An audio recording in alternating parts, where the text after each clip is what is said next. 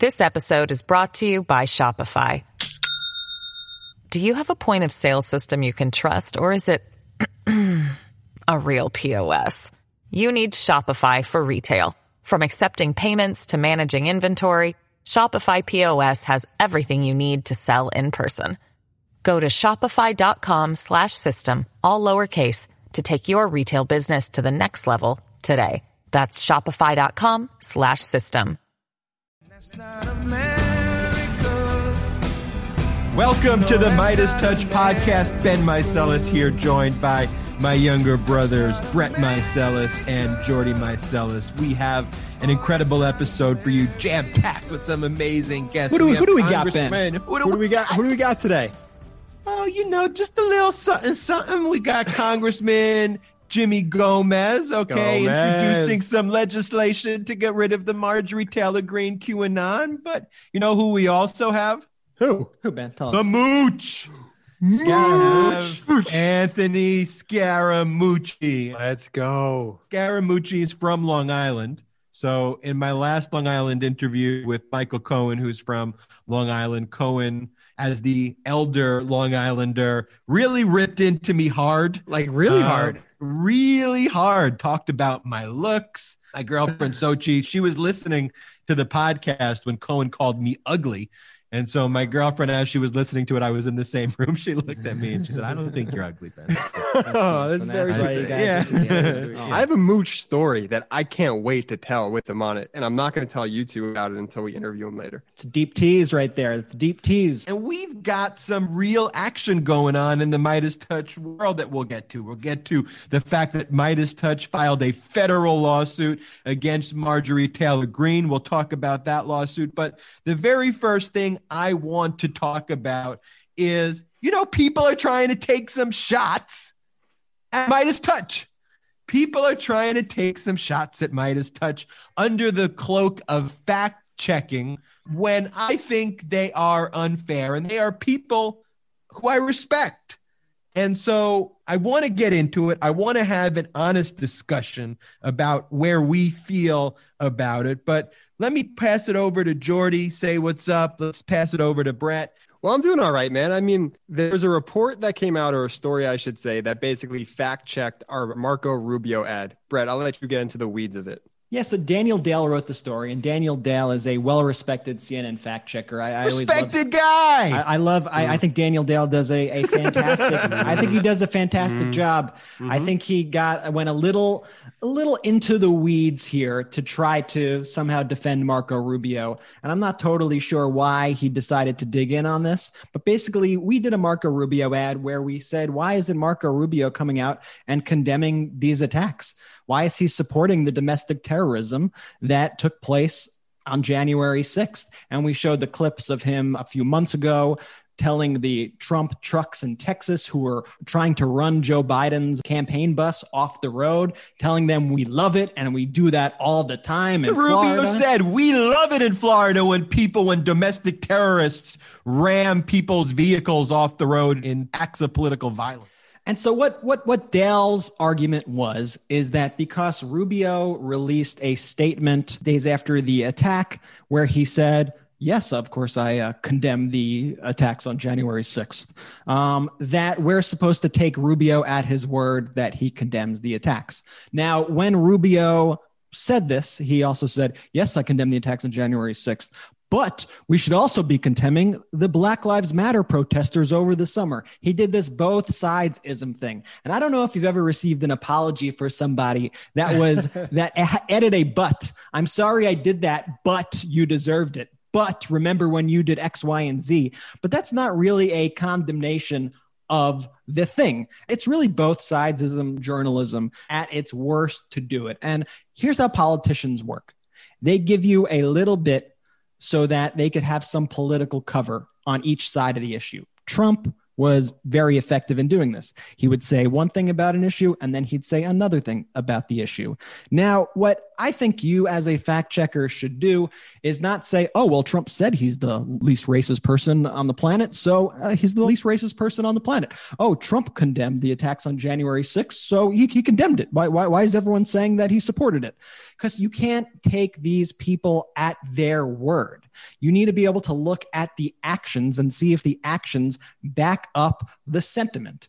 By Daniel Dale's logic here, Trump condemned the failed coup, so we should take him at his word there. Kevin McCarthy claims he doesn't know what QAnon is. I think it would be helpful if you could hear exactly what she told all of us, denouncing QAnon. I don't know if I say it right. I don't even know what it is. He said it. So according to Daniel Dale, once you say it, then you've condemned it. You have to be able to look at the full picture. I'll tell you this. If somebody says, I hate eating hamburgers, and they're shoveling Big Macs in their mouth while they're saying it, you should not take them at their word that they say they don't like hamburgers. And this is what they're saying. So Rubio spokesman, when asked by Daniel Dale, when Rubio said that he loved these domestic terrorists ramming the Biden tour bus off the road, this is what Rubio's press secretary or spokesperson said. He said that it's clear in the context that Rubio was applauding pro-Trump convoys and boat parades in general, not applauding harassment of campaign buses. Yeah. And so when Daniel Dale gives that a voice and fact checkers give that a voice, I think you're really doing a disservice to the nation. It's a 30-second ad that we did, and Daniel Dale says, our video, which got over 1.1 million views, doesn't offer this kind of nuanced criticism of the strengths of Rubio's responses to the attack. And I think this is a big flaw that just exists in the media. On the one hand, you have Fox News, you have Newsmax, you have OAN, who are not only not giving nuance, they're just giving blatant, direct lies. I think we as pro-democracy individuals, as progressives, we can look at the totality of circumstances of a given situation, and we can call out anti-democratic people for what they are. I don't think that you have to give Rubio a nuanced platform when that nuance is nihilistic and when that nuance is not accurate. We could act as a jury. We could assess his actions. And when he calls impeachment stupid, when he takes no actions against Trump, when he says he loves it about domestic terrorist convoys ramming Biden's bus off the road, we can make an assessment and say that's not condemnation, period. And to be fact-checked only helps, I think, radicalize the right. Moving to the next topic, which is the GOP fully embracing Marjorie Taylor Greene. They refuse to take any action against her. As Brett alluded to before, the minority leader of the GOP, Kevin McCarthy, says he doesn't even know what QAnon is. Again, under Daniel Dale's philosophy, we should just listen to Kevin McCarthy and just take his word for it that he doesn't know who QAnon is. But they refuse to take action. Today, the Democrats took action and voted to remove Marjorie Taylor Greene from the Education Committee in Congress in the House of Representatives. It's absurd that she has that position for all reasons, but specifically because she believes that the Parkland shooting is fake, that she harassed the victims of the Parkland shooting. There's videos of her harassing it. She believes that all of these school shootings are false flags, which she says as part of her lies and conspiracy theories. So to put her on the Education Committee is just totally absurd. But let's talk about what Midas Touch did and Midas Touch taking action. And so we talked about this on the past podcast that we were considering filing a federal action against her for blocking us on Twitter in violation of our First Amendment rights. Let's play the clip from the last Midas Touch podcast. So the question becomes, should we, Midas Touch, sue her? I am leaning yes. I am a lawyer. I haven't mentioned that on the show. Absolutely. So I have the ability to sue her. I'd like to maybe put this as a poll to the Midas Mighty. Should Midas Touch file a lawsuit against Marjorie Taylor Greene for blocking Midas Touch unconstitutionally? Give us your feedback. And we got the vote was feedback. overwhelming. Overwhelming. We got the feedback. The vote was overwhelmingly yes. Ben, are you a lawyer? I am a lawyer. Yeah, We I'm not sure filed you it. mentioned it on the show before. I just wanted to make sure we mentioned it this episode. So we filed we mentioned I'm a lawyer. I'll keep on mentioning. We filed a federal lawsuit in the Central District of California under the First Amendment. When someone assumes a position of power within the government, for them to foreclose their social media to the public is akin to them foreclosing public forums in physical spaces where people can speak freely about issues. And so when Marjorie Taylor Greene wants to spew baseless conspiracy theories on the public forum as a politician, as a government official on her Twitter account, she can't foreclose that criticism by groups like Midas Touch and many others. I mean, she's blocked thousands of people based on a lot of the responses that I've gotten since we filed the lawsuit and other responses that I've seen. So the next step is that the case goes on. She's been served. We served her yesterday in the House of Representatives, and we will keep the Midas Mighty updated on what the status of that lawsuit is. But yesterday, in other news, I was also reading a bunch of polls that just quite frankly shocked me. The GOP is truly the party of Marjorie Taylor Greene now. Yeah, I mean, so the House had a meeting yesterday, and they were debating a few different things. They wanted to talk about Marjorie Taylor Greene and debate if they would remove her from her committee positions. And they were going to do a vote on whether Liz Cheney should lose her committee assignments. The Republicans are mad at Liz Cheney because Liz Cheney refused to go along with the lies about election fraud. She's supporting the impeachment of Trump. She's supporting American democracy. And the Republican Party has established itself as an anti-democratic party. And a new Axios Service Monkey poll shows that Marjorie Taylor Greene is far more popular than Liz Cheney in the party. And 70% of those people say they've lost faith in American democracy. For them, it's like democracy was great when white people outvoted the rest of the country. But now that the makeup of the country is different, that we're a much more diverse country, and suddenly white people are losing their power, all of a sudden democracy is no good. And they need authoritarianism to preserve white supremacy in America. That's what it means when the Republicans say that they've lost faith in the American democracy. And Donald Trump was a catalyst, but he was symptomatic of where the Republican Party was going anyway. Two observations. The first, you just mentioned that the poll was done by a group called Survey Monkey with Axios. Let's just agree that that's a funny name for a Never heard of Survey Monkey, but no? It kind of takes the sting out of the seriousness of like, so a Axios and Survey Monkey poll, probably have to change. I would agree with you on that one.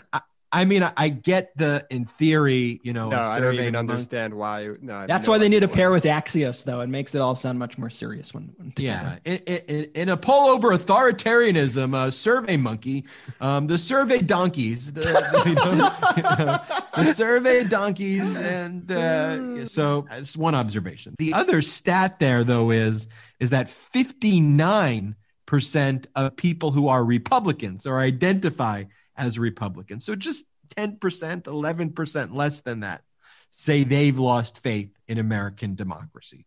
So more than a majority, by not an insignificant amount, of Republicans have lost faith in American democracy. Those are the stakes. And that's why when these Republicans are giving these half-hearted BS statements that are inconsistent with their anti-democratic conduct, it is vital that we call them out on it directly, blatantly, that we serve as judge and jury, that we assess the totality of the circumstances. And if someone's actions show that they're not condemning fascism, we can say clearly and unabashedly that that person has not condemned the conduct and that that person is anti-democratic. Amen. Do not give them the political cover that they want. There's no reason to do it. And what was interesting, though, Ben, Jordy, just so everybody knows, Jordy's got his 1980s hip hop look going. I look really good this episode. He's got the full sweatsuit, Nike. He's got the hat kind of tilted upwards, kind of Jordy, again, you're looking you fly, guys, Jordy. you guys are just jealous that you don't have my fashion style. No, it's good. I mean, the fans, disagree occasionally with your fashion choices, but we'll move on. So they held a secret ballot, guys, a secret ballot. The party of courage over here held a secret ballot to determine the fate of Liz Cheney's committee assignments. And to the shock of nut jobs like Matt Gaetz, her committee assignments were actually upheld by a 145-61 vote. So what's interesting about that is what it tells us about the GQP. Let's call them the GQP. The GQP. Yeah, Nancy Pelosi says in her recent press release when McCarthy refused to strip Marjorie Taylor Greene of her committee assignments, where they say the location of where a Congress member is from, she had Minority Leader McCarthy as Q, California, instead of Republican. It's so California. good. I give her an honorary sake bomb for that. Now she can't sake bomb, obviously, because she's not Jen Psaki, but honorary sake bomb for that comment, Pelosi. What's interesting, though, is what this tells us about the GOP and their relationship to Trump, because apparently they might be actually in support of impeaching him and against this kooky wing of their party, but they are afraid to say it publicly. They're motivated by fear of their lives, fear of their political futures. So they hide behind this conspiracy theory garbage. They prop up these horrendous and dangerous candidates at the expense of America because they're scared. Yeah. And look, at the end of the day, when we talk about, though, domestic terrorism, when we talk about terrorism, the objective of terror is to cause fear. And what we're seeing is that Trump's domestic terrorism, the domestic terrorism wing of the GOP, which has now occupied the leadership, has literally scared the GOP members from voting how they may otherwise really want to vote. They're so scared, in fact, that Kevin McCarthy had to hold a secret ballot. They are fearful of their lives because of the QAnon wing in the Republican Party. And to talk more about the QAnon wing of the Republican Party, a man who was trapped inside the gallery of the House of Representatives when the QAnon wing of the Republican Party inspired an insurrection, aided and abetted an insurrection, and led to terrorists spread in the United States to attack the Capitol building. When we come back, we will hear from Congressman Jimmy Gomez, who will tell us about his experience being trapped in the United States Capitol building during the insurrection and his efforts to expel Marjorie Taylor Greene from the United States Congress. We'll be right back. This episode is brought to you by Shopify. Do you have a point of sale system you can trust, or is it a real POS? You need Shopify for retail. From accepting payments to managing inventory, Shopify POS has everything you need to sell in person. Go to shopify.com/system, all lowercase, to take your retail business to the next level today. That's shopify.com/system. Welcome back to the Midas Touch podcast. We have Congressman Jimmy Gomez here from California's 34th congressional district. On a personal note, that is my congressional district. For all the haters out there, I'm not going to say specifically where I reside in that probably for the best there, Ben. Probably for the that best. congressional district, but I am somewhere in that congressional district. Congressman Gomez, thank you for joining the Midas Touch podcast. Yeah, thank you for having me. So, Congressman Gomez, before I get into a major topic of conversation today, which is the resolution you introduced to expel Marjorie Taylor Greene, the QAnon conspiracy theorist, anti-Semite, all-around horrible person, I want to get into just your background first and your particular story, which is quite inspirational, from your roots to how you became a congressman in 2017. I'd love to hear that, Congressman Gomez. Yeah, no, thank you. One more or offline, you have to tell me where you live, and maybe I can give you some good spots to go eat. And once the bars are open, to go drink at. I grew up in. I'm the youngest of 6 of immigrant parents. They came from Mexico. 4 of my siblings were born there. They came here and they started off in Orange County and eventually went to Riverside, California, because our house was getting knocked down for a strip mall. So we were displaced back in the day, and we ended up in Riverside, and they worked 4, 5, 6 jobs a week to make ends meet. And when I was about 7 years old, I ended up getting sick with pneumonia, spent a week in the hospital. And that week, it almost bankrupted my family because we didn't have health insurance. A lot from that, I kind of just started thinking about why are things so messed up, right? So we're fucked up in a lot of respects, right? Why are my parents working 4 or 5 jobs to make ends meet? We don't have health insurance. A friend of mine took me to sign up for a community college class, took 1 class and then did well. And I got a B. For me, that was great. So I decided to go full time. First, I was a biochem major. I wanted to be a doctor. I wanted to take care of people who didn't have health insurance, like my parents. And but I went to a workshop on political activism. And this guy who was a labor guy taught us about how one person can make a big difference. It blew my mind. Something just clicked. And I ran for president of the Honor Society about a week later. Beat a Marine who was older. He was like 27. I was 20. And ended up becoming president of the Honor Society by 1 vote. And then that following year, he actually told me, he's like, you know what, you should go into politics. And I said, well, I don't have any money. I ride a bike. I don't even have a car. My parents have 0 connections. How am I going to get into politics? He's like, you'll figure it out. So I changed my major. In a year, I transferred to UCLA and got a master's in public policy from the Kennedy School of Government. In 2016, I ran for Congress and won in a 23-person primary. So it's been a hell of a ride, but holy cow. Just always keep it in mind, personal experiences. What are people suffering? How can we make things better? How can we give people opportunity? And then just throwing some punches here and there. What was it like the first time you walked in to the House of Representatives gallery when you were sworn in with the whole background that you just explained? Like, what was going through your mind? When I went to the floor, it was overwhelming.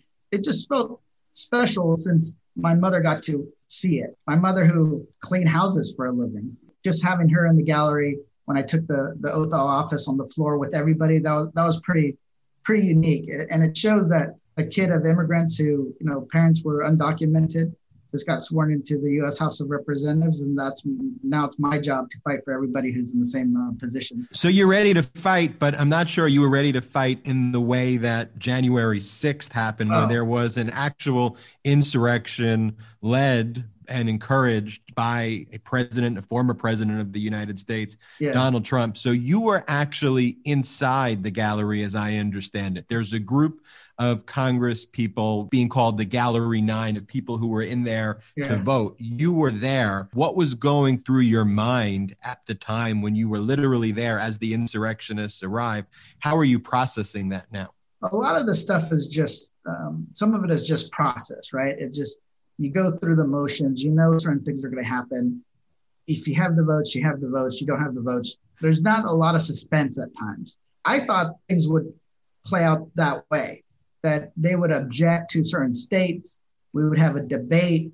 We would vote up and down. Democrats have more votes. That's it, right? I didn't think it was going to be a big issue. And I should have listened to my chief of staff, because earlier in the week, she's like, I got sworn in on Saturday, which is January 3rd. And I think on Monday, she's like, oh, this could be a hellish week. And I said, let's keep positive. Yeah, there's going to be protesters. It's not going to be that big of a deal. Yeah. And we've seen it where protesters get really rough around here.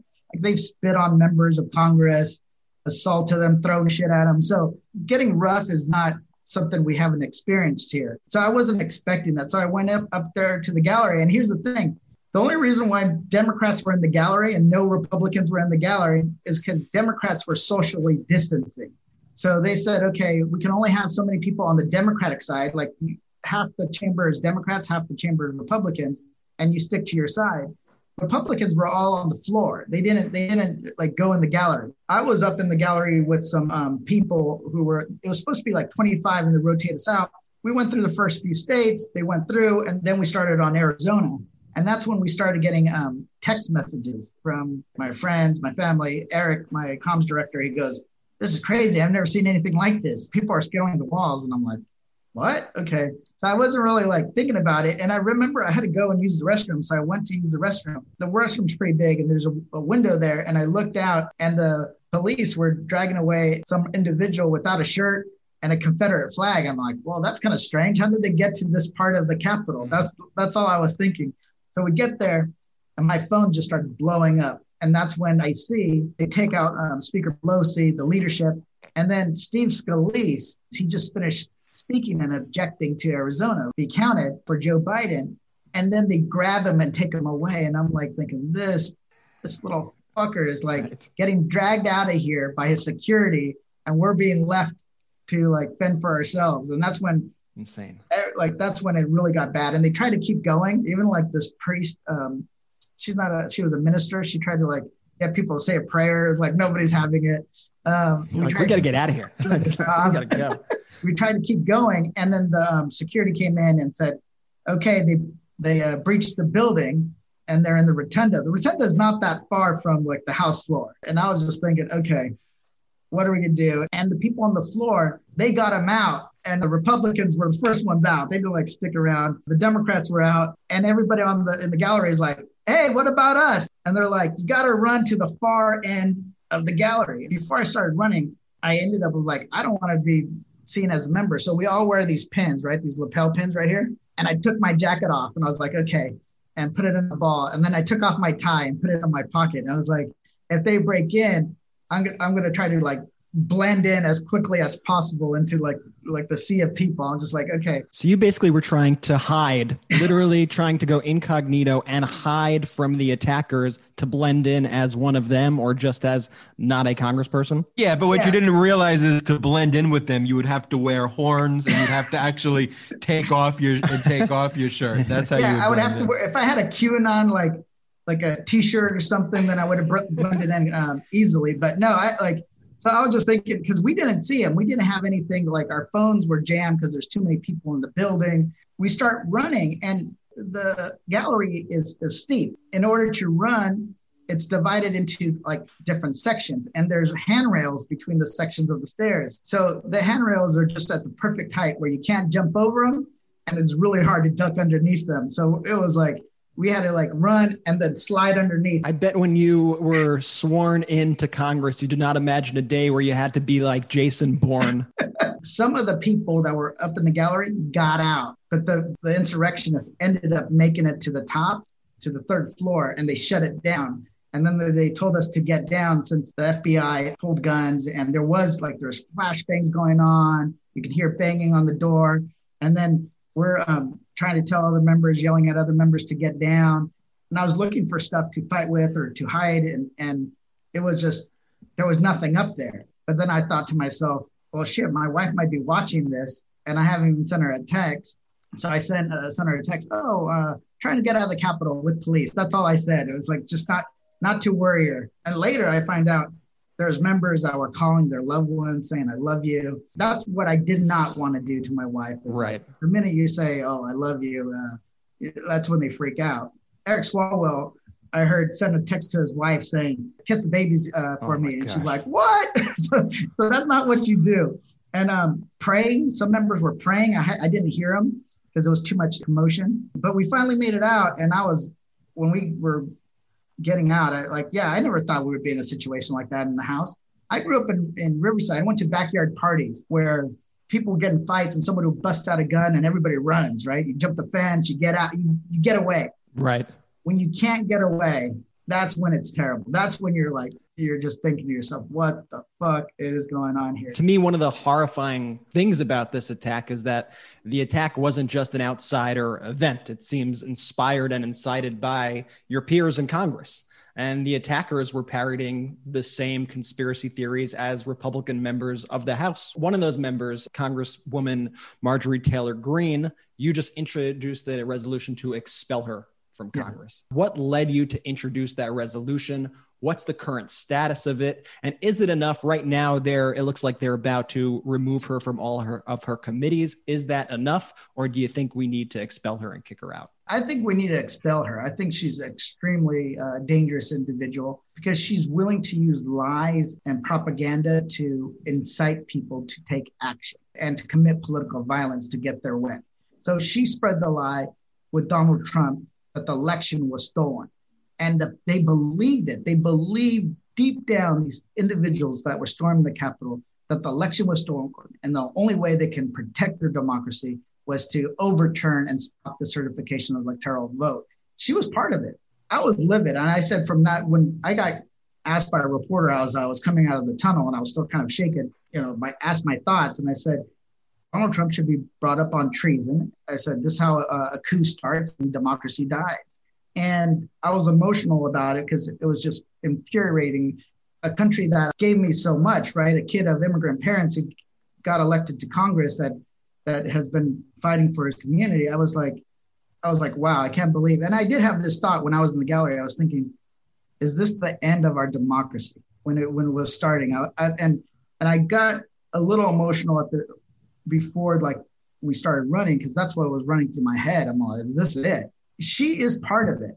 If Donald Trump is conspirator number one, she's conspirator number two. She believes in all these ideas, and this is the thing, Donald Trump, I believe, is just an opportunist, like uses these ideas and what's out there to gain power, to gain money, to get his way. I believe Marjorie Taylor Greene believes in QAnon. She is a dangerous individual. Yeah, we're going to strip her from her committees. I see that as just step one. Eventually, we have to expel her because she's going to still have a platform that she can use to incite more political violence. And if we don't take that step, there might be one of her followers that takes a gun and shoots somebody, right? Remember, right after, just in the last several weeks, there was a guy in D.C. who was arrested because he had a gun and hundreds of rounds of ammunition. Right. Stop the steal literature. And then you had some guy in California with pipe bombs, right? So this is real. This is serious because it is extremely dangerous. And I think that if we can remove her, we can send a message that this is not going to be tolerated.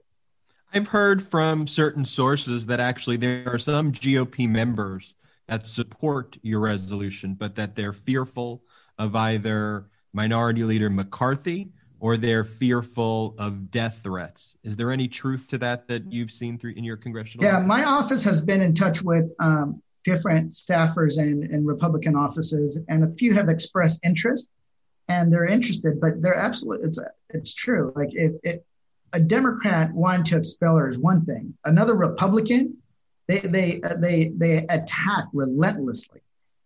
Like there's a reason why that Liz Cheney was targeted to be taken out from her leadership position by the QAnon caucus, right? These same individuals, Marjorie Taylor Greene, Boebert, all of them trying to take her out. They get it even worse, right? And I have also heard that even the members from, say, Georgia and the ones in the South are more nervous about signing on as co-sponsors, because it's not just about being in the building and feeling unsafe, is when you go home. Right. I look out my window after I decided to introduce this resolution, I looked out my windows and see if anybody's outside. I look on my door camera to see if anybody's put anything down. And then I leave.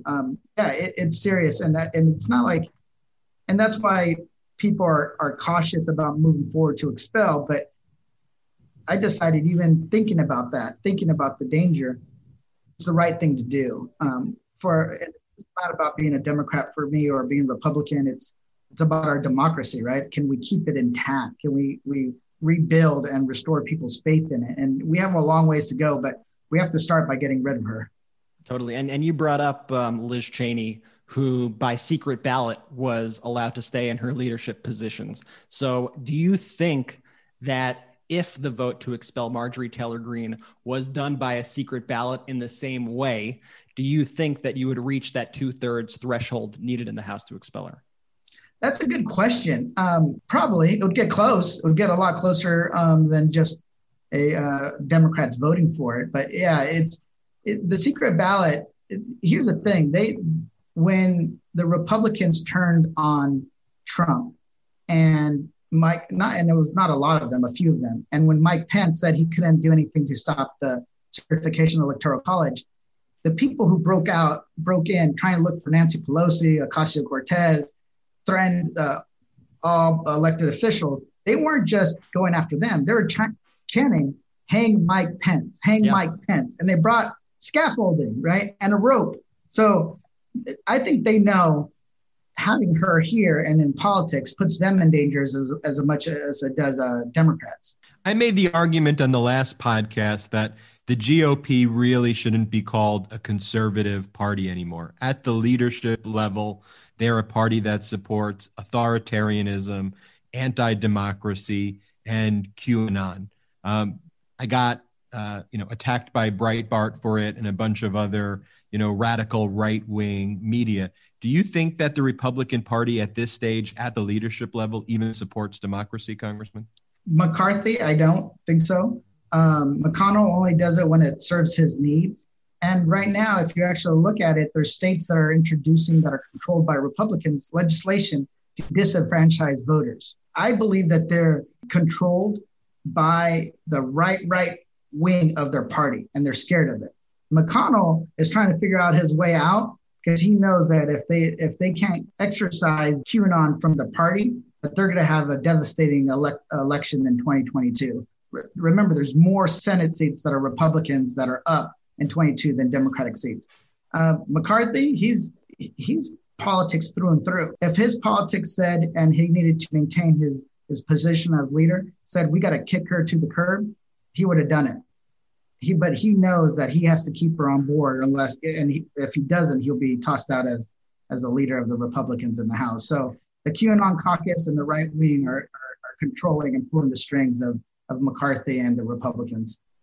So the Fox Newses, the Newsmaxes, the OANs, they seemingly exist just to spew misinformation and lie, frankly, to the American people and rally them up. Is there anything that could be done about them? Any policies that could be put in place to just contain the spread of misinformation? I've been working on this back in 16, when the lies of like Hillary Clinton were coming out. And I tried to do a bill on how do you teaching kids how to, point out fake news, how to kind of look at news and stuff online with more of a critical eye instead of just saying, oh, it's online, it must be real. I didn't get that bill passed, but I think that's something we have to do, is really kind of make people, hey, what you're finding online, you have to see what its sources, what's being backed. And this is across the political spectrum. You can't just assume what you're getting fed is actually true. That's one thing. And then a lot of these other news organizations, I had a debate with the staff. Is there anything we can do to require them to have so much news on it, right? From make it balanced, like they used to do with the ABC, sure. CBS and NBC. The networks had certain requirements. Cable is a whole different ballgame. Maybe you could pass something where you would say, okay, you explicitly say this is an opinion show versus a news show. Newsmax, that seems like the whole program, the whole network is about news. No, it's mostly probably opinion. So I think that's a debate that definitely needs to happen, because right now people are passing off opinion as real news, as reporting the fact, and which oftentimes it's not. That's actually a great idea, Congressman, and playing it out with you from my legal background, I actually think that's obtainable, to pass legislation that basically says, look, you want to say what you want to say. I mean, you can be sued for defamation if you're out there lying, but an organization that is opinion-based cannot use the title news in its name, which I think would have the practical effect in a Newsmax scenario and a Fox News of removing the word news. And you could call yourselves Fox Entertainment, go for it, but don't mislead from the initial outset. I think that would actually have a drastic effect. I think it's a gentle touch, and then we go from there. But Congressman, that's my suggestion. Congressman, we're getting breaking news right now. Can we get your response? The House has just removed Marjorie Taylor Greene from all of her committees. I think that's a great first step. She shouldn't be determining education policy. She was on the education committee. Bonkers. For the United States. So good first step, but I still believe she has to be expelled. And I'm having conversations with leadership on the timing, but it's a privilege resolution. I can call it up whenever I want. Doesn't mean that they won't make a motion to send it to the Rules Committee or table it. if we don't have the votes. But I made a commitment that I will introduce this resolution to expel her, and that's what I plan on doing. Congressman Gomez, thank you so much for joining the Midas Touch podcast. We appreciate you joining us. No, thank you, guys.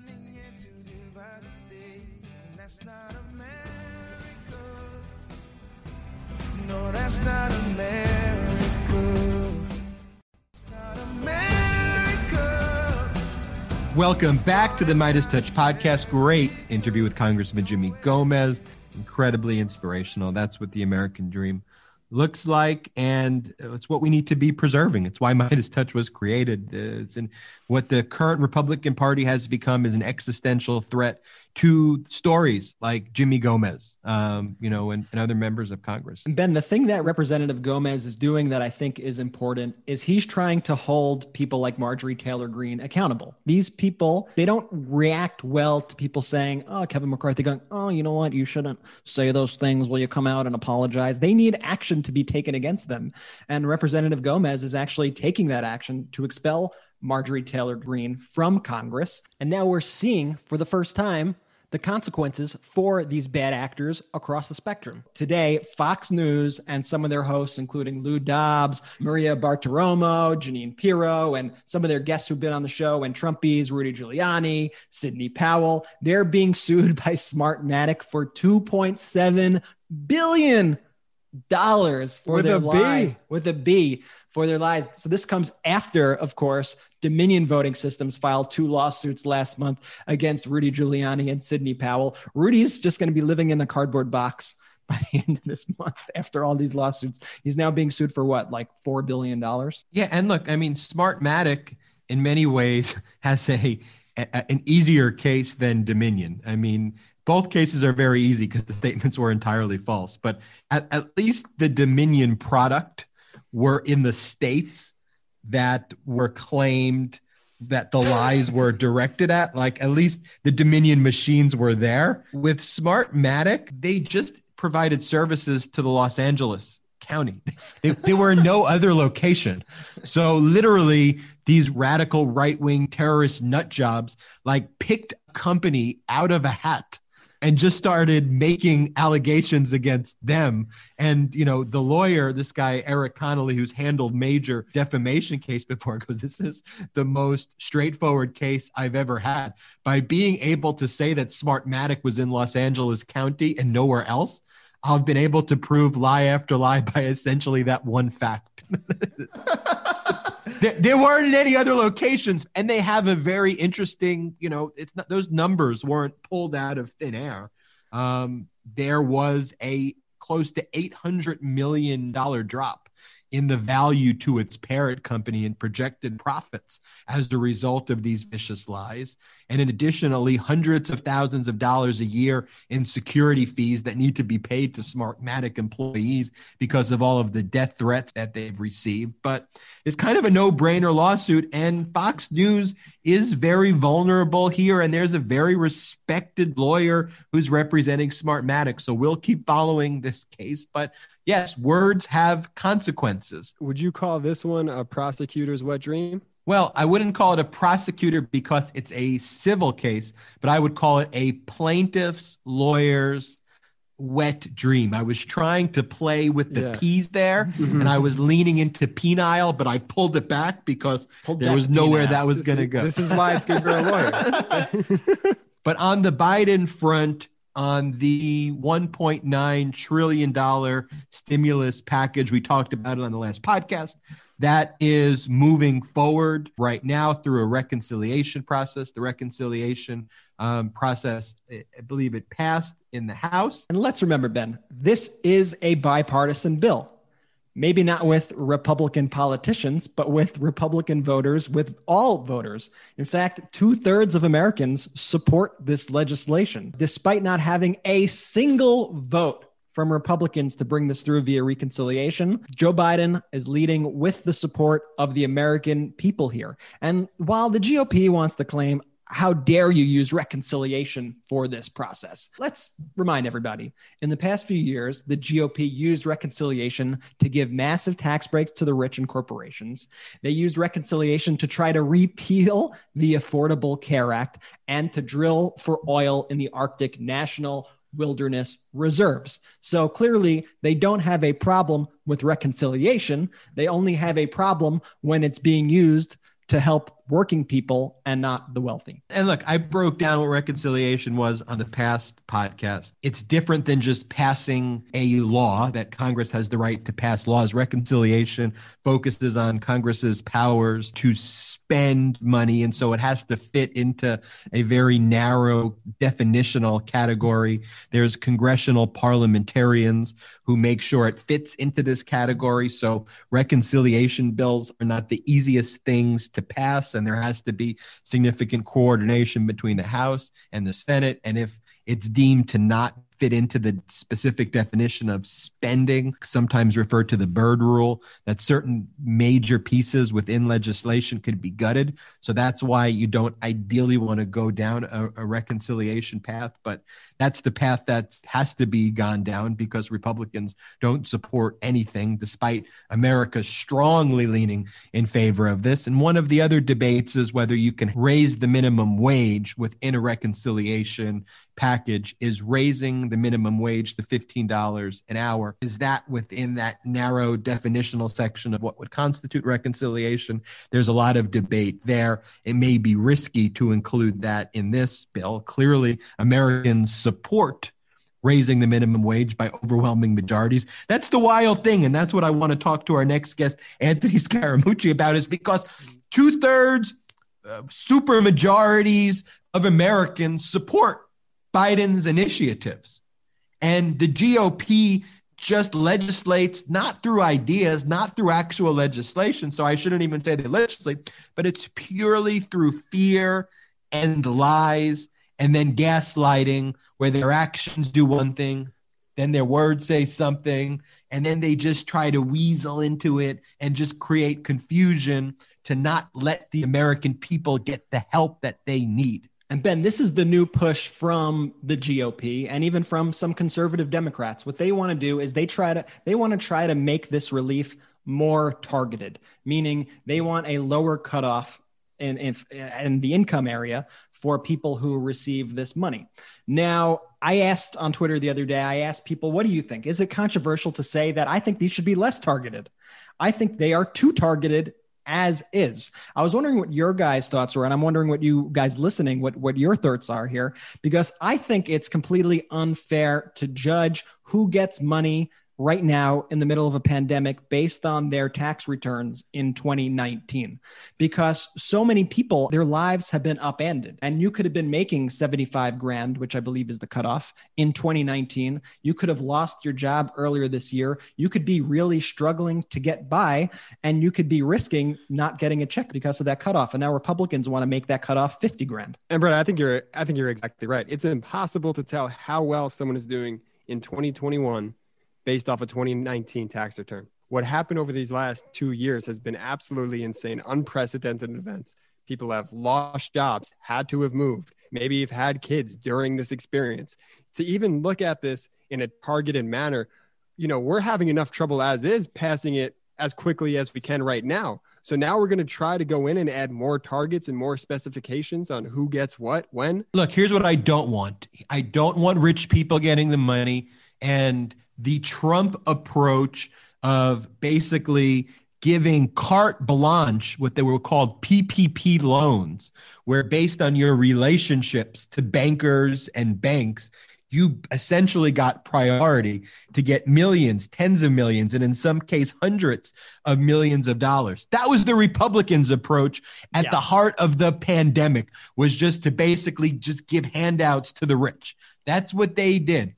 I don't want this time for that approach. So we need, so if targeted means we're not doing that, I'm for that. But we need to make sure that the money is going to the right people, and we need to make sure it's going to the right people now. Here's what you could do though, Ben, because I think this is an interesting point to make. I'm okay with a billionaire getting a $1,400 check if that means that hundreds of hardworking Americans don't fall through the cracks here, because I think there's a way that we could solve this down the road. People will be filing their taxes for the 2020 year. So I think there's a way that you could get the people who got the checks to have to reimburse that money back if they are over this income limit.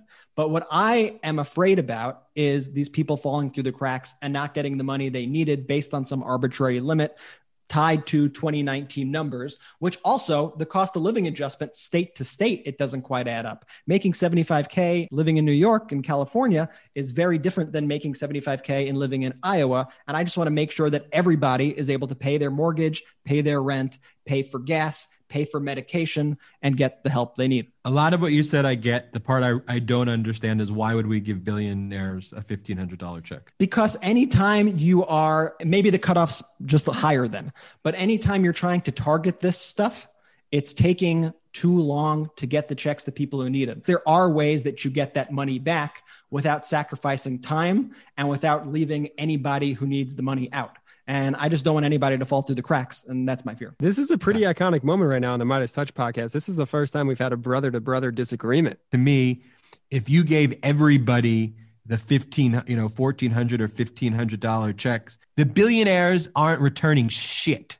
Okay. The billionaires will do everything that they can in their world to take money. I don't want billionaires getting money. I don't want 100 millionaires getting money. I don't want millionaires getting money. I think if you want to reduce the threshold, slightly, Brett, with their debates of harsh cutoffs of 50,000 versus 60,000 versus 70,000, I get that. But just the part I don't understand is billionaires. Why would I give a $1,500 check to a billionaire? I'm going to agree with Ben on that one point. I think that's a little bit excessive. Well, I was saying if it's Brett, $1,500 checks to the billionaires. I was saying, well, if it so happens that a billionaire gets a check, but that means that hundreds of people earning $70,000 a year who lost their jobs get checks, I'm okay with it. And we could figure out how to get that money back later. Tell us, are you team Brett? Or you're going to get crushed. You're going to get crushed. I don't You think made a so. lot of great points. I don't think so. A lot of great points. I think you guys are going to be. I think you guys are going to be surprised with the response, because there are a lot of people. There are a lot of people who were earning even decent money a couple of years ago who are now suffering and struggling because of these cutoffs. Okay. Yeah, but not billionaires. If you want to vote for billionaire Brett, you can vote for billionaire Brett. Look at this twist. Look at this twist of the words. Or you can vote for benign and kind Ben, your friend. Look at when the we twist come back, I'm just letting the people vote. Billionaire Brett. When we come back, we will be talking to the man, the myth, the legend, Anthony Scaramucci, a.k.a. the Mooch. Mooch. And, can't wait for that interview when we come back. Midas Touch Podcast. No, that's not America. It's not America. Welcome back to the Midas Touch Podcast. We have someone we've been trying to get for many Scaramuccis. It's the man, the myth, the legend, Anthony Scaramucci, former White House Communications Director, founder of Skybridge Capital, and host of Mooch FM. There's a new episode tomorrow. So Anthony Scaramucci, welcome. But I want to say this. It was very Machiavellian of me to have you on our podcast as a guest to compete against your own podcast dropping tomorrow. Boom. Hey, look, hey man, I love it. I mean, thank you guys for having me on. I want to congratulate the three of you lunatics on moving the needle, okay, as it relates to impressions. And as you three know better than anybody, the proverbs or the cliche about a picture being 1,000 words, those videos that you guys put up were worth 1,000,000 words because they were emotional. And, I don't know, maybe it was Maya Angelou. People don't remember what you said, but they remember how you made them feel. And you were capturing literally the sinister nature of what was going on. Now, we can talk about why I was involved with it or not. Happy to do that. But here's the lesson from my life. And this is what I would say to my kids.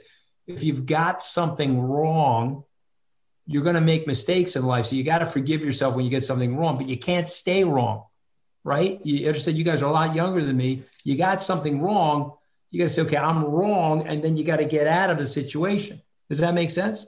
That makes sense. And look, you got out of the situation, and what you're doing now, though, I think is more important than ever. I mean, right now, this strain of Trumpism in the GOP is an existential threat to democracy. So I know our work at Midas Touch isn't done. We're going to still make these videos. And so what are you going to be doing, Anthony Scaramucci? Are you continuing, yes, the path that you have? I mean, it's an unfortunate thing, because let me just be totally candid with you. I'm not a politician. That's obvious, right?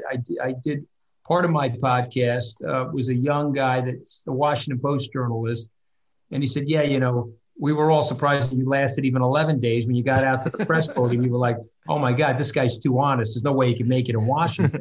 Boom, 11 days later, I'm out on my ass. But honestly, I never wanted to be in politics. So weirdly, I'm like the Michael Corleone of politics. I'm trying to get the fuck out, and they keep bringing me back in. And so here's the thing I will say, because you guys grew up on Long Island, and so you know the area.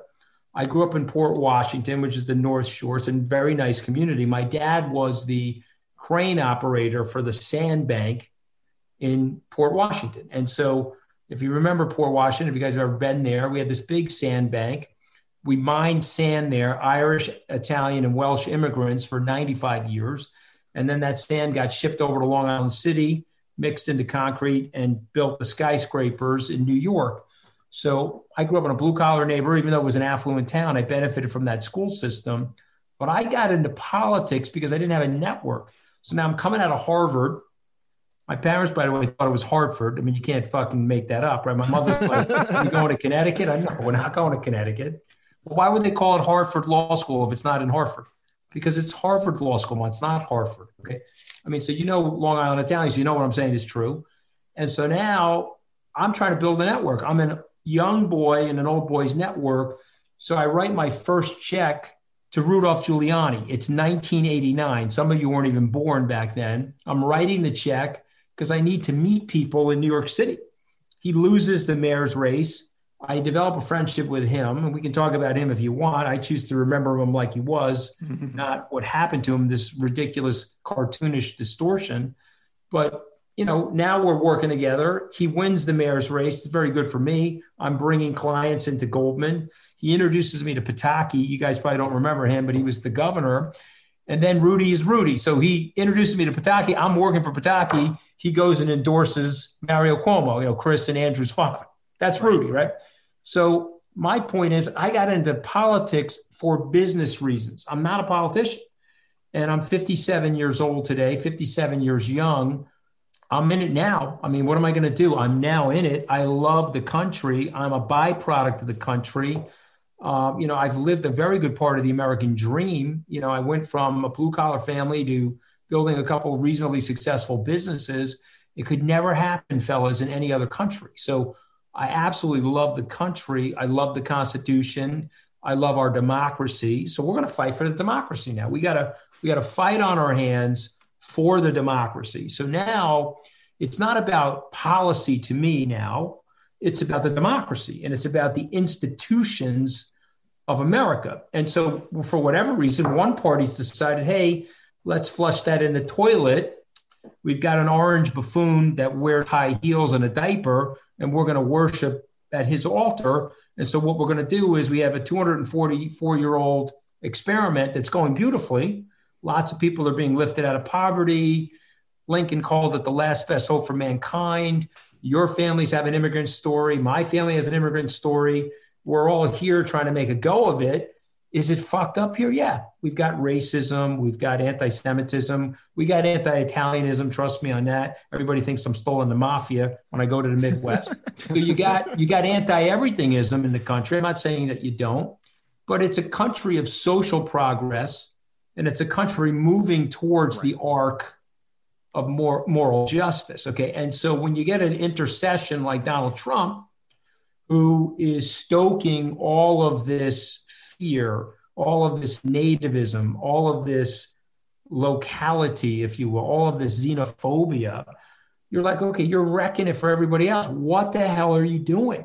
So yeah, we got to fight it. And what you're bringing up, which is totally true, which I'm super worried about, these younger motherfuckers, are we allowed to curse on this podcast? We curse all the time. All the time. Sure Crazy.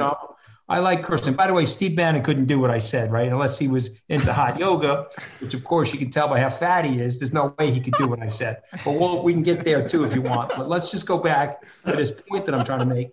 I mean, this fucking guy wants to destroy the democracy for what reason exactly, and why? And now what do we know? We got a group of people in the country that are racist. We got a group of people that are nativists.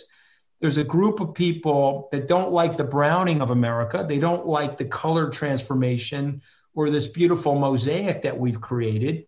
So they want to stop you from voting. They want to impose their ideas on you. And let me tell you something. These sons of bitches like Hawley and Cruz, two traitors, by the way, traitors, seditionists. Yeah.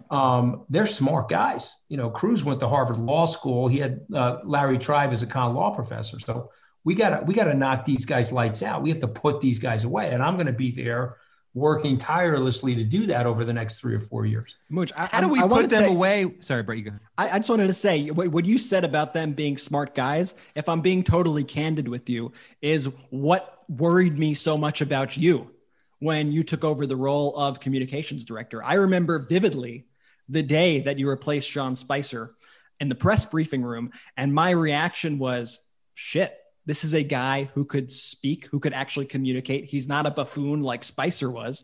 And at the time, I thought Trump was evil, as I do now. And I was watching you, and I thought you were scary because I thought you were a very good messenger and very good at what you do. Thankfully for us, you only lasted 11 days in the role, and now you're on the side of good. But I just remember being this is a smart, in a weird way, in the weird way you're complimenting me, so I'll say thank you. But here's the thing: what I was going for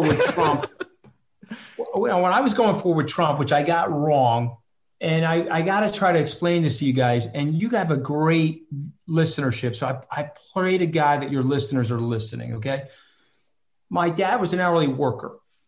I would never dishonor him by telling you I grew up poor. I did not grow up poor. We had a nice middle class lifestyle. We had one full bathroom.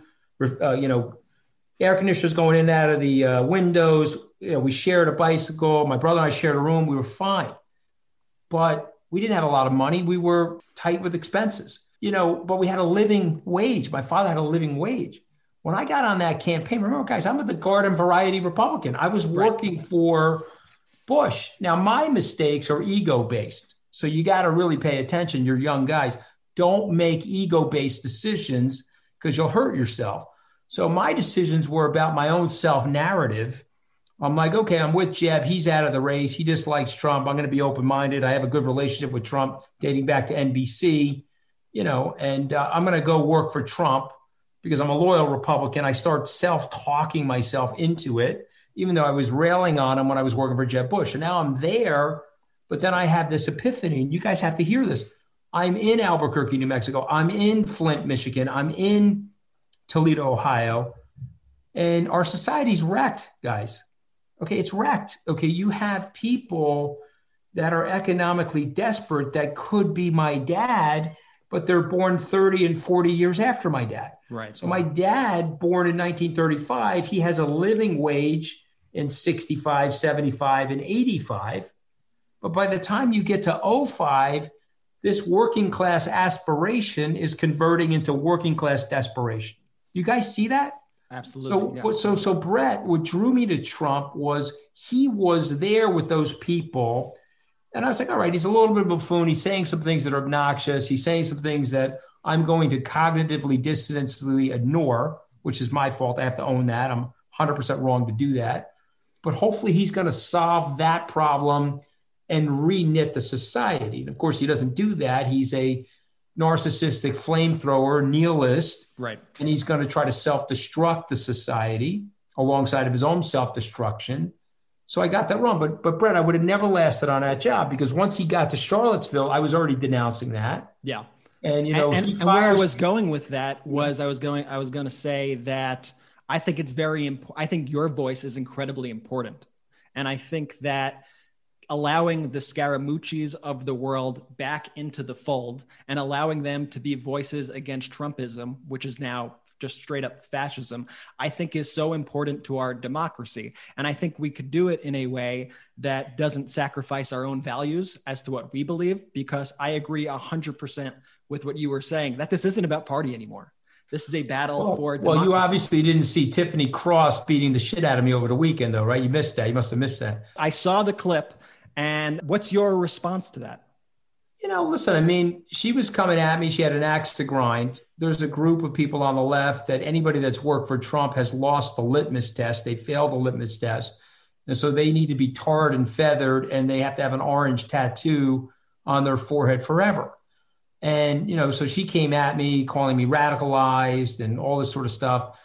But, my response to her, and again, I kept my cool. I was like, what do you want to do with the 74 million people, guys? Right. What do you want to do? You want to hive off the country and float them out into the Atlantic Ocean? I don't want to do that. I want to reach those people. Those people are with Trump for a reason. We have to understand why. And then we have to explain to them, okay, but we have a better solution than that nonsense. Okay. Yes, Trump is an avatar for your anger. Yes, you're not doing well. And Trump's railing on the media. He's railing on Wall Street. He's railing on people in Washington, and he's bullying everybody on his Twitter feed. And yes, I got all that. But if you're that anger based, if you're that hot, it's because you're missing something in your own life. Guys, in 1940, Franklin Roosevelt was running for an unprecedented third term. And he was running against Wendell Willkie, who turned out to be a very good man, by the way, and helped him during the war. But he was also running against the America First movement, which was sponsored by the Nazi-loving Charles Lindbergh. And he gave a speech in 1940. I could send you the clip. And it was a brilliant speech. And it's so appropriate to today, 81 years later. What Franklin Roosevelt said is, hey, these people are nativistic. They're nationalistic. Their populism is born from their anger and their economic anxiety. If we can solve that problem and give them opportunity and those four freedoms that he was writing about and speaking about, we can dial down the nonsense of nationalism and populism. And of course, it had to wait 5 years because we went to war.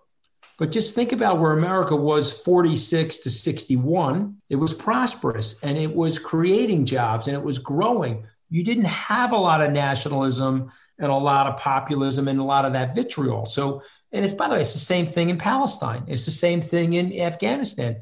You give people a life and an aspirational hope for their children, and you give them an iPhone and a girlfriend and a hot Hollywood t-shirt. They don't want to blow themselves up. I'm just giving you the heads up. They don't want to do it. So Tiffany Cross going off on me, that's fine. You can isolate me and turn me into a pariah if you want, or we can get together as a group of people and figure out what our differences are and figure out a way to heal our society and create an off-ramp for many of those people that down deep know that there's something off.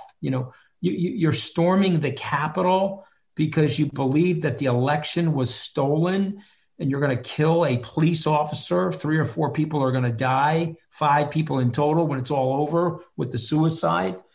More than Benghazi, by the way, all these Republican nonsense stuff. I mean, this is an unmitigated tragedy and we have to fix it. So guess what? You guys are part of that solution because good men and women who love the country have to activate to fix it. Now, we may not agree on every single thing. And I made a mistake working with Donald Trump. I admit that. But there's 74 million people that voted for him, guys.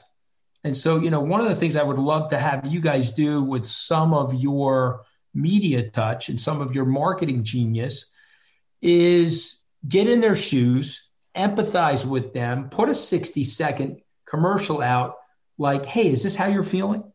Is this why you were with Trump?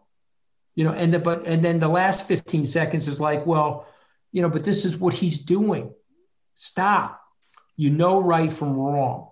What he's doing is classically un-American, what he is doing. He's the most un-American president that we've ever had. He's a domestic terrorist.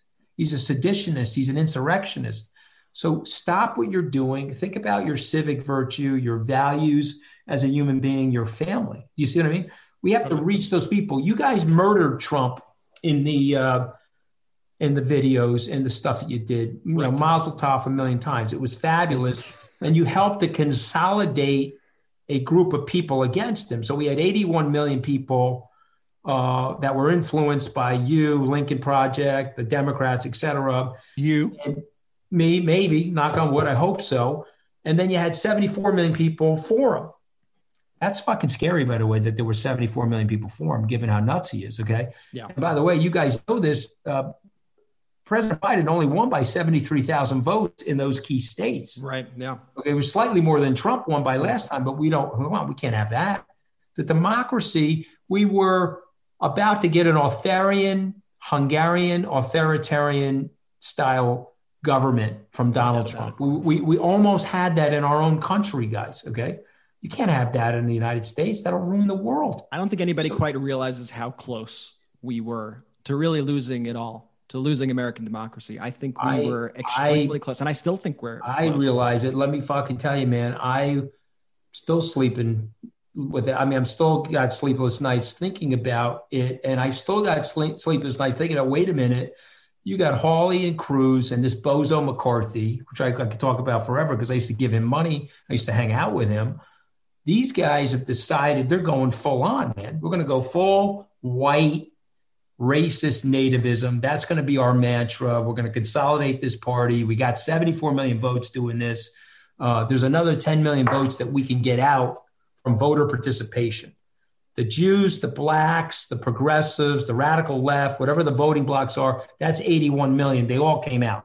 But we got another 10 million lunatics that we can get out, and we can go 84, 81 and take back the country. And who cares? The ends justify the means. You see what they're doing? What was McCarthy like in private? So McCarthy has morphed into this principlist coward, okay? But when he was a younger guy, he was an acolyte of Jack Kemp. And I don't know if you remember Jack Kemp, but Jack Kemp was a conservative, but he was the garden variety, loved everybody conservative. He played in the NFL. He had a huge following in the African-American community. And he was an acolyte alongside of Eric Cantor and Paul Ryan. They were called the Young Turks. And then, he was aspiring to the Speaker of the House. He got caught doing something personally. He got knocked out of that job. So Paul Ryan reluctantly took it. But where Kevin is now in his life, he's my age, he's 57, looks like shit. Because what happens is when you're working for Donald Trump, he's poisoning you from the inside, okay? Now, the good news is the good Lord saved my ass. I got ejected like an Austin Powers villain. And so I got saved from that shit. But he was putting the poison in these people. And that's why Kevin looks like he's fucking 200 years old. But he's my age. And he is so ambitious. He is so ambitious. He's so egocentric. Ted Cruz is like 7-8 years younger than me. I said, look at Ted Cruz. Cruz is like 35. Fucking Grandpa Munster, the fucking guy, right? And he's probably sleeping upside down in a fucking closet. Yeah, Cruz is like my age. Ted Cruz, to me, is everything that you don't want to be in life, okay? He's a coward. He's a moralizer, which is all bullshit. He's a hypocrite. And when Trump went after his wife, Ted Cruz, put knee pads on his elbows, okay, to try to give Trump a blowjob. I mean, the guy's a disgusting guy. And then he goes after Ted's father, says he helped commit the assassination of JFK. Yeah. Are you fucking kidding me? When Trump went after my wife, I told Jonathan Swan, watch what I do to this guy. You're going after my wife on the presidential Twitter feed? Who the hell do you think you are? You're not allowed to do that to somebody like me. I'm a neighborhood guy from Long Island. You're not going after my wife. Okay. Facts. So then we had to get the big guns out. We just started blasting them. Then he started hitting me back, and he's like an amateur with the trolling. He doesn't know how to troll properly. So I'm hitting him. You should go back and look at the trolling. And then I'm blasting. I'm saying he's like Trump Noble. Then I called him the Wicked Witch of the West Wing. And then I got knocked off of Twitter because I called him Fidel Adolf Trump, because I had to get the fat shaming in there because he's a fat fuck, right? And then I got knocked. You're not allowed to got kicked off for that? Yeah, I got kicked off for 12 hours. I called him Fidel Adolf Trump. I got the dictatorship in there with the fatness, and I got knocked off of Twitter. But my point is, you're not coming after a guy like me. I'm going to fucking fight to the death. I don't give a fuck. Oh, what about your business? And no, I don't give a fuck. You don't come in after my family. Okay. So I want to frame this for you. These guys are moral cowards. These guys are all about political expediency. These guys are all about the ends justifying the means. And these guys have figured out that there's a very large swath of white America that is buying catheters and MyPillows from Fox News commercial interruptions. This is this aging group of white Americans that want to hold on to the old guard power structure. And so the Republican Party is going to try to suppress voting, and the Republican Party is going to try to hold people back, as opposed to changing and reinventing itself and opening itself up and making itself look like the more beautiful, colorful mosaic of America. That's the move that they're trying to make. That is a disaster for the country. Okay. And so Kevin McCarthy, this guy, Josh Hawley, I mean, is a disgrace. Okay. Ted Cruz. I mean, we could name the people. The woman. What happened to your guy Giuliani, though? I want to hear about that. What is his motivation now? Is he just drunk every day? What's even going on there? I'm shutting my video off for 1 second. We're going to do a moment of silence for Rudy.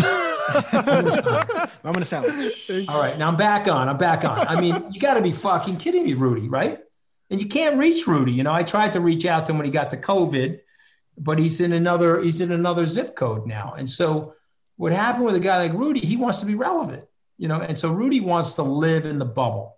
He wants to be on Air Force One. He wants to fly on Marine One. He wants to be in the Suburban behind the president's entourage, or maybe in the limo.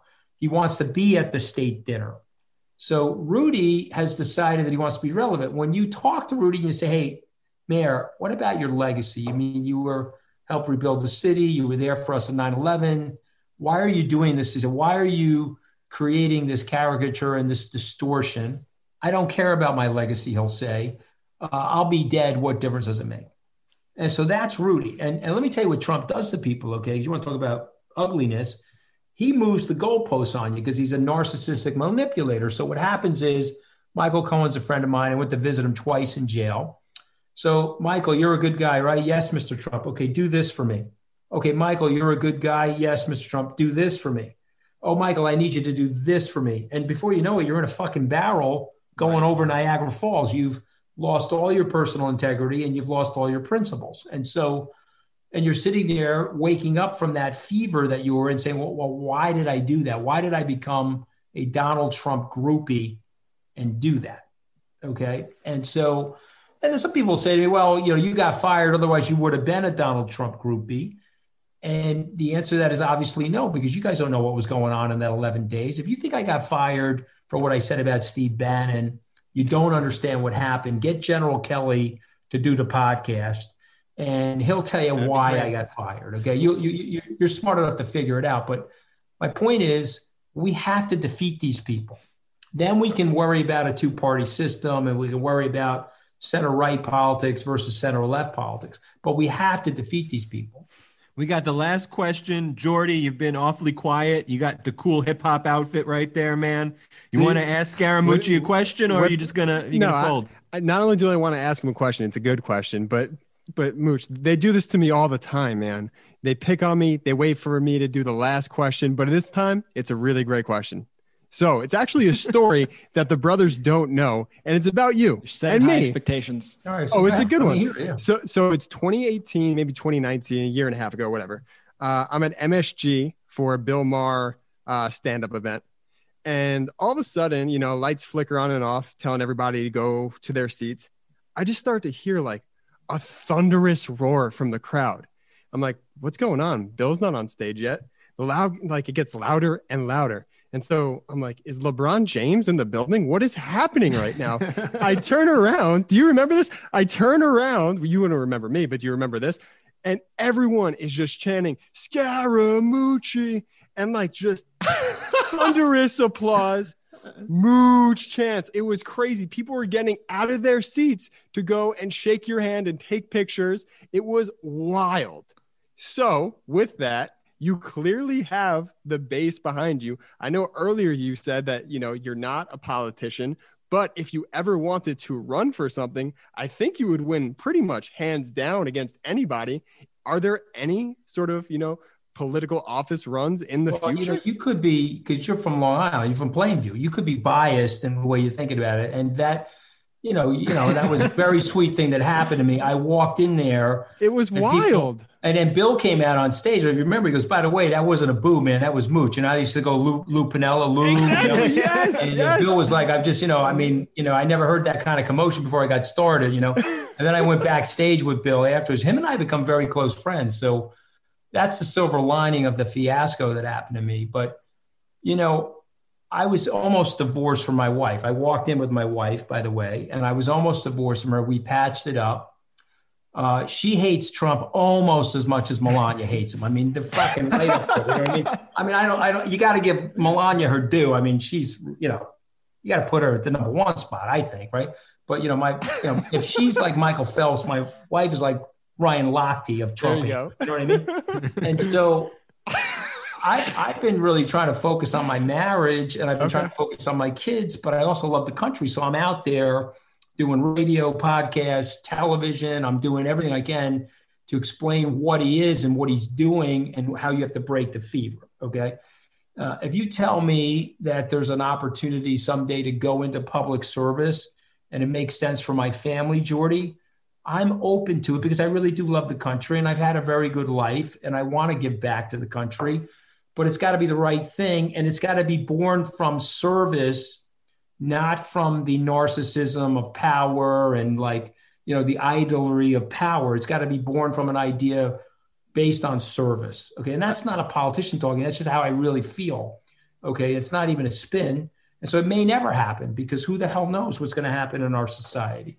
But, I'm not leaving New York. I can tell you that. I was with Spike. Spike's doing a documentary on 9/11. He interviewed me last week.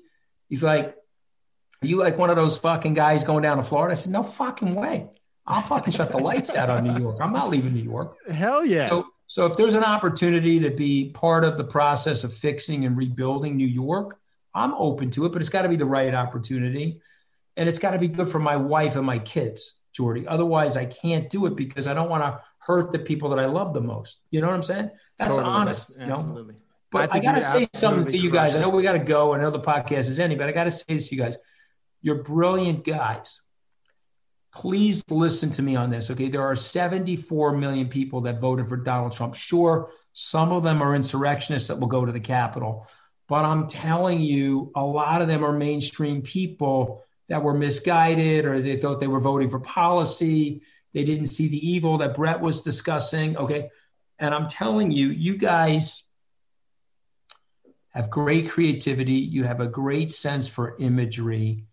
Just do some brainstorming. Let's figure out a way to move some of those people. Because if it's 10 or 15 million people, Ben, if we can move 10 or 15 million people, Jordy, Brett, you're going to end Trumpism. Okay. You're going to end Trumpism because right now, McCarthy, Hawley, and Cruz are saying, oh, that's great. We just got to get another 10 million people out of their fucking outhouses, put in their false fucking teeth, and get them over to the voting booth. And we're going to beat people. And then we're going to pervert our society and ruin our democracy. We can't let that happen. Okay. We have to overwhelm these people. You see that? And then we can debate about the policies and we can debate about what's right or wrong for America. But right now we have to defend the institutions of our democracy and the things that we know made our grandparents so proud to show up here. And Anthony, I hope that that's something that you and me and the brothers can work on together. I definitely would be open to collaborating on videos. I would love that because this is the message I was trying to give Tiffany Cross. I'm not mad at Tiffany Cross. I understand her anger. I'm going to say, we're probably in overtime, but you got to hear this, okay? I've never said this to anybody, but I'm going to say it on your podcast, okay? When I reflected on my conversation with Tiffany Cross, which wasn't going well, when it was over, I said to myself, my work for Donald Trump, and by the way, accidentally, I swear on everything, but my work for Donald Trump contributed to a lot of pain in our society. I have never said that to anybody, okay? It traumatized my family, it traumatized me, but by accident, when Brett saw me on the podium, he's like, okay, this guy's going to help Donald Trump. He's going to enable nativism and racism. That wasn't my goal. I swear on everything. My goal was to try to see if we could heal the divide and close down the economic chasm. I didn't think we were going directionally where we are, but I'm letting you guys know, and I've never said this to anybody, that I'm smart enough to know that I cause a lot of pain by working for Donald Trump. I have to acknowledge that with people. The flip side is those people that voted for him, you have to find a way to get to them and help them get off the ramp that they're on right now, on that highway to destruction, democracy destruction. Do you hear what I'm saying? Hear you loud and clear. 100%. Anthony Scaramucci, thank you so much for being on the Midas Touch podcast. We hope you'll come back, and we look forward to collaborating with you. It's been great. We probably didn't give a long enough moment of silence for Rudy, but that's fine. I mean, we could all go right now. We can all go together. Dark now and think about Rudy. Okay, that's for you, Rudy. Time he deserved. All right, hey guys, thank you very much. You. Killer episode. Jimmy Gomez, Congressman Anthony Scaramucci, billionaire Brett, Jordy Mycelis. Here's the thing. I like how there's about to be a poll without me, just so one of you two can win. So I'm not going to vote. I'm going to abstain. I'm not going to vote. I'm really curious though where it lands. Billionaire Brett or Ben, my friend Mycelis. Or pull yourself up from your bootstraps, Ben. Ben. Look, I want everyone to be to have the American dream, Brett. Yeah, but everyone. I think that if you made $70,000 in 2019, then you're fucked. You're on your own. And according to Brett's argument, if you've made $75,000, you're a billionaire. So I'm gonna look up in the Forbes magazine. Let's get Daniel Dale on the fact check. I'm gonna look up on the Forbes magazine. I'm gonna find out that all of my friends are billionaires. I'm gonna just discover apparently, Brett. Anyway, that was a great Midas Touch podcast. We'll be back next week. Midas Touch podcasts drop every Tuesday morning, every Friday morning. We're now a top 20 podcast in the United States. Thank you for listening, and we'll be back next week with more Midas Touch podcast. Shout out to the Midas Mighty!